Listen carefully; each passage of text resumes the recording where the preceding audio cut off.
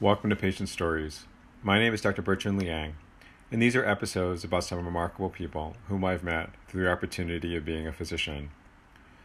Ducastibus non est disputatum. Mr. J was an imposing man of Hawaiian descent, looking like he could play American football for the Dallas Cowboys or other such team. He was 32 years old, over 6.5 feet tall, and weighed over 300 pounds. He was, to say the least, solidly built, but as opposed to playing defensive end somewhere, instead he owned a farm at the outskirts of town and sold avocados and other items to local restaurants in the area. When I first saw him, he had his shoulder-length hair pulled back into a ponytail and a billed cap branded with the Philadelphia Phillies baseball team on the front. He frowned when I came into the room, asking about another doctor who apparently he was scheduled to see, but was transferred to me due to having an earlier opening. "I like lady doctors," Mr. J noted. "They listen better." I couldn't necessarily disagree with him, as I had little experience in that context. "Well, you seem okay." I thanked him for his candor, and we proceeded to discuss what brought him here to see me. While I was friendly as I could be, I did notice that the patient never once smiled or laughed during our initial interaction. To be frank, his demeanor seemed to have a very flat affect, with almost no emotional intonation to his voice. He began, "Well, doctor, it seems over the past month things have tasted weird." I nodded my head while writing down his words. "I can't necessarily tell you the taste. The best I can say is that it would be like fish rolled in cigarette ash." I asked the patient how he had come up with this description. "I don't really know, doctor. I know what fish, especially tuna fish, tastes like. I don't like it. And know when cigarette smoke and ash has blown in my face when I'm outside. Maybe that's how." We went through the standard patterns, how frequent, what makes it better or worse, anything that could cause the event to occur, and the like. The best the patient could describe was that it was almost worse in the morning, but could occur at any time during the day. The only thing that could take it away was a swig of beer, and it wasn't associated with anything else he could think of. He was indeed a smoker, and had tried to quit to his admission every year on his birthday 5 years running. Unfortunately, he was unsuccessful each time. He denied drinking more than 1 beer a day, although this had increased as he tried to get rid of the taste in his mouth. And there was a history of depression, which the patient was taking medication.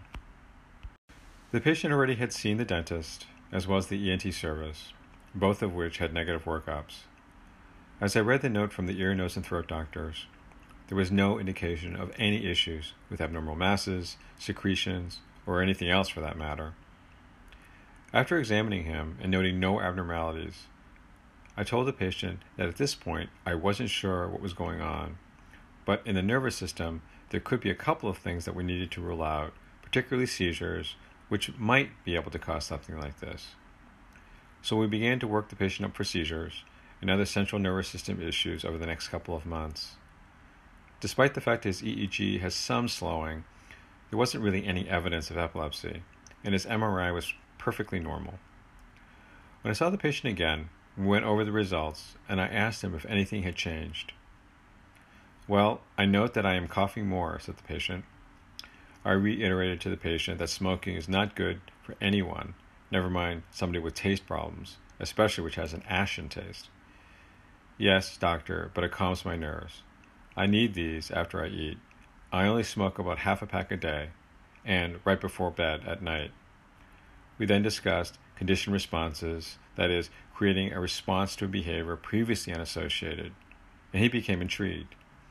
"You mean that I can make myself calm, not the cigarettes?" he asked, with more emotion than I'd ever seen him exhibit. "That I can control it?"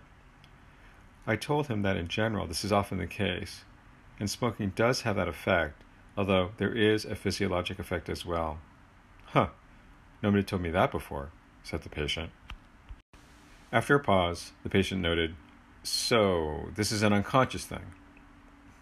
"Well, it's an association response," I said. "So does it happen in sleep also? Like when I can't breathe at night and have to wear that stupid mask?" I stopped. Mr. J, do you have sleep apnea? Yeah, for a couple of years. I'm sorry, but didn't I ask you about the other medical conditions you were seeing a doctor for?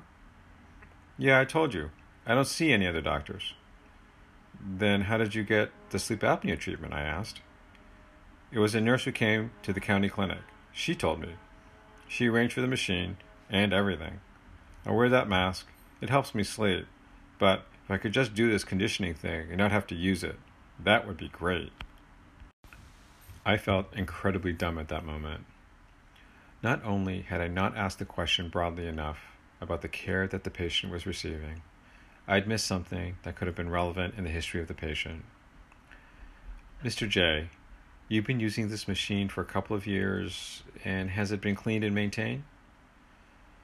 He replied, I didn't know it had to be maintained. What do you mean? Well, I said, it needs to be calibrated periodically, checked for leaks, cleaned, etc. I never knew that, doctor, said the patient, with a surprised and somewhat embarrassed look. In fact, the tubing is looking somewhat gross. Mr. J and I discussed scheduling a time with the sleep study technicians to teach him about the needed maintenance and getting him some more tubing for the machine. I noted that we should try this for a month and see if it would improve his symptoms, and that he really should be followed in the sleep study clinics. The next time I saw Mr. J, he had a bag of avocados with him. This is for you, doctor, he said, with something that I'd seen for the first time, a smile. No more bad tastes. I thanked the patient for his generosity and asked him how the smoking and quitting was going.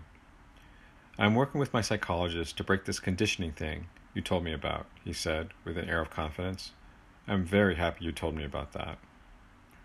I was also pleased, given that as a young man, quitting smoking would be so much better for his health. One other thing, doctor. Food just tastes better now, you know. I mean, whatever was in that machine really changed my taste. Steak and pork are fantastic again. But I still hate fish. Well, Mr. J, everyone has their own preferences and tastes. No one can deny that. Thank you very much for joining me for Patient Stories. Be happy, be healthy, and find peace.